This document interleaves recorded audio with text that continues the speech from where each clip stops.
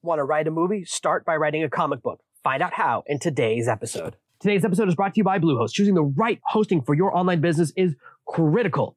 Bluehost has reliable servers and beginner-friendly onboarding waiting for you at servenomaster.com/blue. Are you tired of dealing with your boss? Do you feel underpaid and underappreciated? If you want to make it online, fire your boss and start living your retirement dreams now, then you've come to the right place. Welcome to Serve No Master Podcast, where you'll learn how to open new revenue streams and make money while you sleep. Presented live from a tropical island in the South Pacific by best-selling author Jonathan Green. Now, here's your host. I never realized the connection between comic books and movies was so tight until I saw a documentary about Jodorowsky, a director from the 1970s, and how hard he tried to make the movie Dune. I very rarely mention documentaries because I very rarely watch them, but this one was so fascinating. Dune was one of my favorite books as a child. I read the whole series. I even read the continuation of the books as the son took over for the father. Great science fiction series, which you know is the main genre that I read. And what I really found fascinating was that before he made the movie, he created a comic book that showed frame for frame his vision for the movie. And that got me fascinated with the connection between comic books and movies. And as I went through the process of creating the Serve No Master graphic novel, which I originally was going to call the Serve No Master comic, I learned a whole lot about this process. And I want to share everything with you that took me from idea to fruition. And now that graphic novel is available on the shelves all around the world. When creating a movie or a television show, a big part of the process is called storyboarding. And storyboarding is where you have little drawings of what's going to happen. Now, different directors and different writers use different amounts of storyboarding. In certain genres, it's more common than others, but the idea is very effective. It's that before you spend tons of money paying for film crews and everything, you have it really drawn out what's going to happen. See, a script, while it's wonderful, you have to describe everything that's going to happen, and sometimes it's not really clear, especially when it comes to the shooting angles and where people are going to be positioned. But you can show so much more information with the drawing. And as someone who grew up reading comic books, I was fascinated by this visual medium. So there's a great deal of connection. And I began to do research. So, I always start my research on Amazon because it's the largest bookstore. What I found fascinating was that there's so many openings in this genre. There's not a lot of people really going after the comic book space. There's not a lot of great nonfiction comic books. I have read the Book of Five Rings comic book. There was a series for a while that would take classic books and turn them into comic books. And honestly, they got a few things wrong. A few of the examples in their Book of Five Rings comic book didn't match, considering I've read that book a lot of times. That's a book I talk about a lot. It's by Miyamoto Musashi. I've read the fictionalized account of his life. I have read the comic books about Usagi Yojimbo, which is a rabbit version of the same character. If you used to watch the Teenage Mutant Ninja Turtles cartoons like I did as a kid, and you saw that rabbit that came through time-traveling episodes, he was based on this same character, Miyamoto Musashi, who was the most famous sword fighter in Japanese history, never lost a battle. And he wrote a book about his approach to warfare, which became the basis of my book, Breakthrough. It's all about the five rings. And so I'm really into that philosophy, especially because it's unique, right? Everyone has heard about The Art of War, which is the Chinese book on warfare. Everyone has heard of No Battle Survives First Contact with the Enemy by Clausewitz, who was a Prussian military general, although most people don't enjoy his book. It's quite dry. And then, of course, this is something different. And so I was fascinated. And as I went through this experience, I started to really delve into something that is interesting. And this difference between show me and tell me. Show me, don't tell me is really hard to say. It's hard to explain. And so I'm going to give you a really great example. Recently, this movie came out called Birds of Prey and the Fantabulous Emancipation of Harley Quinn. And people either love or hate that movie. For me, when a movie has a lot of voiceover, that's a red flag that it's not a good movie. Nothing else matters. And that movie is about 40% voiceover. You have to fill in the gaps and explain what's happening. That's a sign that they failed because voiceover is almost never in the script. Usually voiceover is something they add in post. They create a whole movie that people watch and go, I can't tell what's happening. And so they add voiceovers. This is how they add those big voiceovers at the beginning of movies. And you'll often hear directors in the commentary saying, oh, we didn't want this voiceover, but the film studio felt like people couldn't understand the movie, so we had to set the scene. And every single scene in Birds of Prey, they have to set up and explain what's happening. That tells you there's a huge problem because you should be able to see from what's happening on the screen. A better example of this, one of the best examples of show me not tell me is in the movie World War Z. Whether you love or hate that movie doesn't matter. There's something amazing happens. They show Brad Pitt sitting in a car. He looks out the window and he sees a zombie tackle someone. And then the sound changes. They create that sound that's the sound of silence, which it goes like, whoa, whoa, whoa, whoa, whoa, right? Like they run everything through a filter. And you hear him going 1, 2, 3, 4, 5, 6, 7, 8. And the person on the floor who'd just been attacked by a zombie stands up and now they're a zombie. You never hear him say, humans take 8 seconds to turn into zombies. Because you don't need to, because he saw it. The visualization in that moment of that movie is so good because you can tell what's happening and you're right there with him. You almost don't even need the sound of him counting to know what's happening. And the reason that doesn't count as voiceover is because he doesn't say what's happening. He just does it. You hear him thinking, you hear him counting in his head, and you start counting right along with him because you get it. You go, he's trying to see how long it takes. So that moment is the perfect example of show and tell. It's the opposite of exposition. And that's why that moment in that movie is so perfect. And lots of other movies do this. And if you think about it, how many times have you seen a movie and you wondered why it wasn't good or why you weren't that engaged? If you look back, you'll notice that one of the signs that something's wrong with the movie is that there's way too much exposition or there's a bunch of title cards at the beginning to set the tone. The exception, of course, to all of those is Star Wars. But here's something interesting. My family all hate Star Wars. And that's because their exposure is all with the recent ones, with all of like episodes 7, 8, 9. I recently downloaded, we were trying to watch episode 9. I put it on. We had an HD, the whole thing ready to go. Within the first 5 minutes, my entire family had left the room. So you might say, oh, that's the exception because that's the one that starts with the scroll. But there was so much information in that scroll. I was like, it's boring. It's a massive amount of information to set the tone, right? If you watch the original one, episode 4, New Hope, where it starts, it goes, oh, the world's at war. Princess Leia is the only hope. Get ready for it, right? That's one thing. This one is like, this person's going here, this person's dead, these people are starting a battle. And actually, I think it was even more than the normal 3 paragraphs. I think it was 4 or 5. So maybe even the modern exception has started to become the rule that when they have too much exposition or too much title cards at the beginning, it's not a good movie. So between seeing an opportunity in the Amazon Marketplace and my fascination after seeing this documentary, I began to think about adapting Serve No Master into a comic book. I thought that would be so cool. It started off with the idea of I would love to see a comic book version of myself. Now, this was before the redesign of the website, which now has a bunch of comic book versions of myself. And I went on a really long and arduous journey. And what I learned along the way is that an adaptation is not that easy. A lot of people don't like the second, what do you call it? I forget what the Harry Potter remakes are called, but it's the second one where it's like Fabulous Beasts and Where to Find Them. The second one, J.K. Rowling wrote the script, and a lot of people don't like that script. I don't know. To me, both of those movies, the first 2 are kind of the same. They're both okay. Not great, but not terrible. But a lot of people really didn't like the second one. And maybe there's an example that people that are great authors are not always great writers. And there are a lot of people who write movies that I listen to and follow some of their podcasts who are really good at adaptations, but have never written anything original. And that's okay because it's a specific skill. I believe adaptation is a unique skill. And as I went through this process, I made some mistakes along the way. The first mistake I made was trying to hire someone to make a comic book. If you ever look at the front page of a comic book, there's like 20 names because a lot of people go into that process. I listened to a really, really great interview on a podcast with the man who wrote the comic book, The Coldest City. You might not be familiar with that, but it turned into a Charlize Theron movie called, something blonde. Not Concrete Blonde, but not Neon Blonde, but something like that. It's a Charlize Theron movie, which I've seen. And he told the whole story of how he went from comic book to movie. And it was really, really interesting. I learned a lot. So that's a great episode. I'll actually post a link to that episode in the comments below. And if you're watching this on YouTube and you've seen that movie, or you can remember the Charlize Theron movie that I'm trying to think of, which I should have had in the notes below, just push a thumbs up or leave a comment. Let me know what movie I'm thinking of.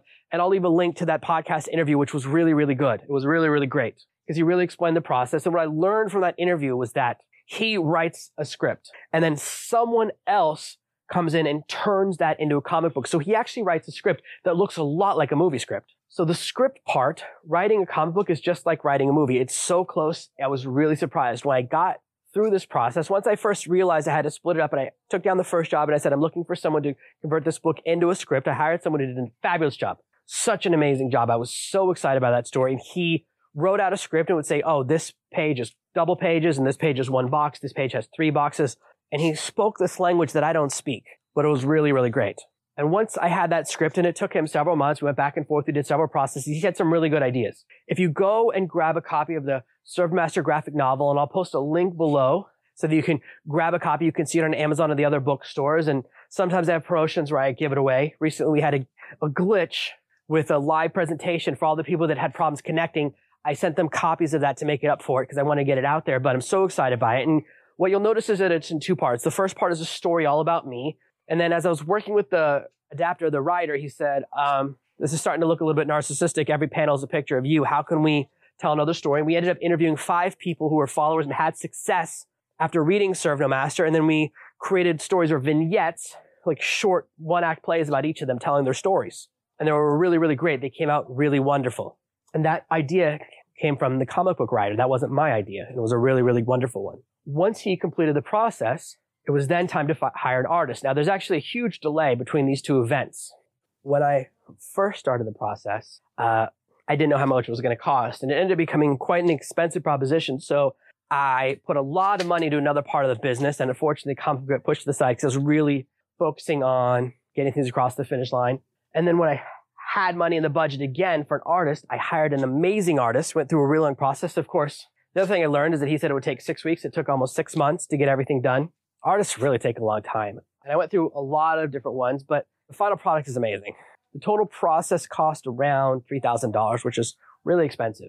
Considering that you can get an entire book ghostwritten for about $800 and get it turned around in less than a month, several years and $3,000 is a long investment. And next time I do, it'll be better. What I learned, first of all, is that there are a lot of parts that you can do yourself. There's some really great books, and I'll post some links to some resources below this video and below this podcast episode to some amazing books on how to write comic books. So you can actually learn that. I don't think it's a really hard skill. You just have to learn the structure first to see if you can do it. Learning, I have to write about how many different panels are on the page, the size of the panel, what type of things I have to include. And as I went through the process with the artist, he didn't stick to the original script. It was about 90% the original script, but sometimes he would draw something out. He goes, this doesn't look right. Here's what the original person said, and here's what I think looks better. So we did make some modifications, and in the end, we changed the final page a couple of times, the final message of the book, because we went through a couple of different iterations and ideas before we hit on something perfect. So there is a little bit of room along the process. If you want to control the process, it's important to understand why there was cost overrun for me. The first part of the process was that there are people who are so talented. Some of the people who applied for to write the original script worked for Marvel. They'd worked on some really big name comic books. They'd even worked on some of the movies. And so they had these massive levels of qualifications. I was like, whoa, you're so overly qualified. The guy ended up hiring really talented, but a little bit newer in the business. And everyone wrote a sample, and his was just was so good. It was a little more than I was expecting to pay, but it was totally worth it in the end. We went through the whole process really good. And then the same thing for the artist. The artist I hired during his application process did something really interesting. He sent me an entire page with several different drawings on it. He goes, a lot of people can draw a comic book character. There's a really big difference between doing that and doing a page in a comic book. And so I hired him. Even though he'd never been hired by anyone else on Upwork before, I gave him his first job, put all the money in escrow, we went to town, and months later, we got the book across the finish line, and it came out looking really wonderful. Now, a great question that you might be asking at this point is, Jonathan, this is interesting, but what's a graphic novel? And that's a really good question because it turns out I didn't know what it was. I've read a lot of things that I thought were graphic novels, but they're not. So here's the difference. A comic book is almost always 24 pages long. I didn't know that until I did research, until I heard this amazing interview about the Dakota City. Additionally, a comic book is a series of stories that end in cliffhangers. So every 24 pages, there's a cliffhanger.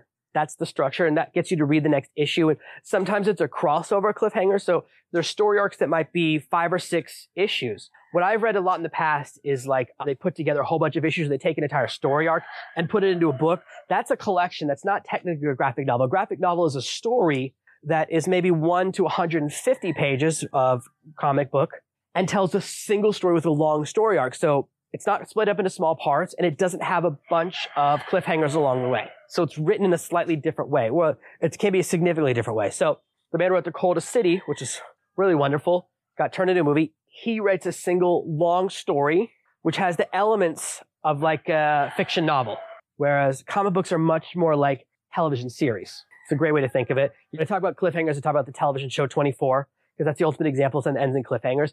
And that's what a comic book really is. A comic book series or a story arc is a bunch of episodes of 24 that keep having cliffhangers.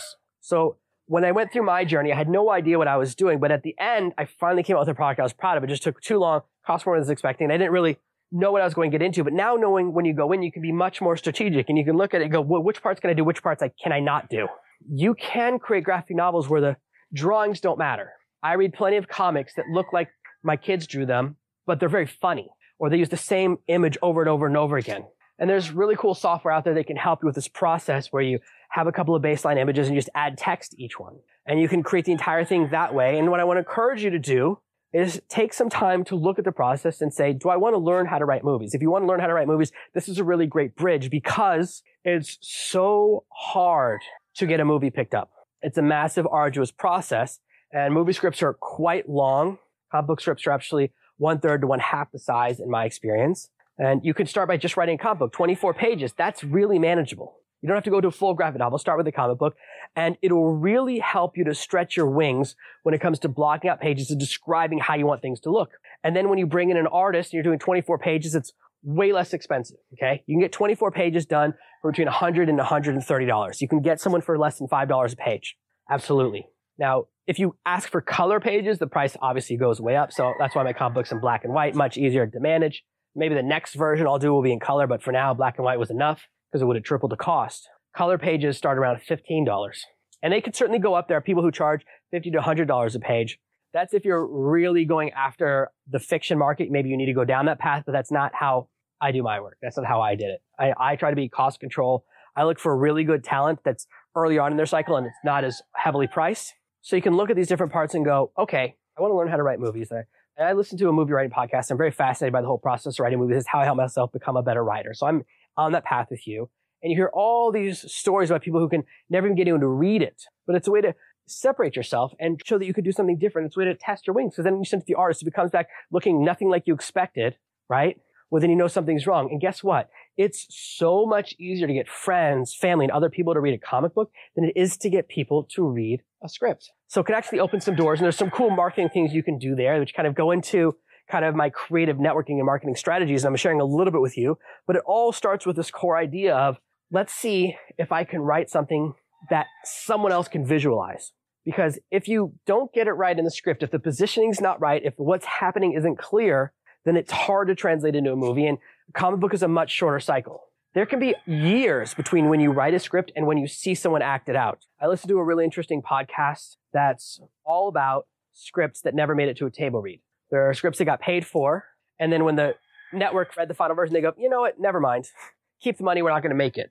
And it's a 6 to 8 month process of creating that script, and they never even heard someone read it out loud, let alone seeing people act it out. So this is a way that you can see in a really short amount of time how your work looks, and then it becomes a cool asset. I'm really excited to have the comic book version. I actually think the book is really good. When I first read it, I almost cried because I wish I was as good a writer as the guy who wrote my comic book. I find it so engaging. Now, not everyone's going to love it.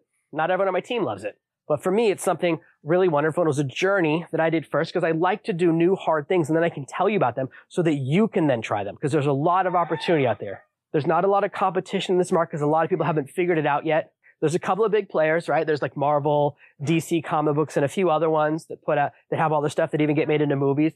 But then in the nonfiction space, in the educational space, and children's comic book space, there's a lot of opportunity, especially if you're willing to be creative and really dig in and see what people are looking for and what's missing.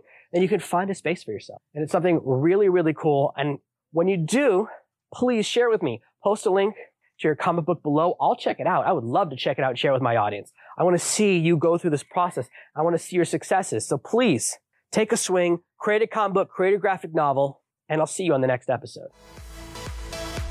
Thank you for listening to this week's episode of Serve No Master. Make sure you subscribe so you never miss another episode. And we'll be back next Tuesday with more tips and tactics on how to escape that rat race. Head over to servenomaster.com/podcasts now for your chance to win a free copy of Jonathan's bestseller, Serve No Master. All you have to do is leave a 5-star review of this podcast. See you Tuesday. Ready to master the art of copywriting? Learn the most valuable online skill without spending a penny at servenomaster.com/ultimate.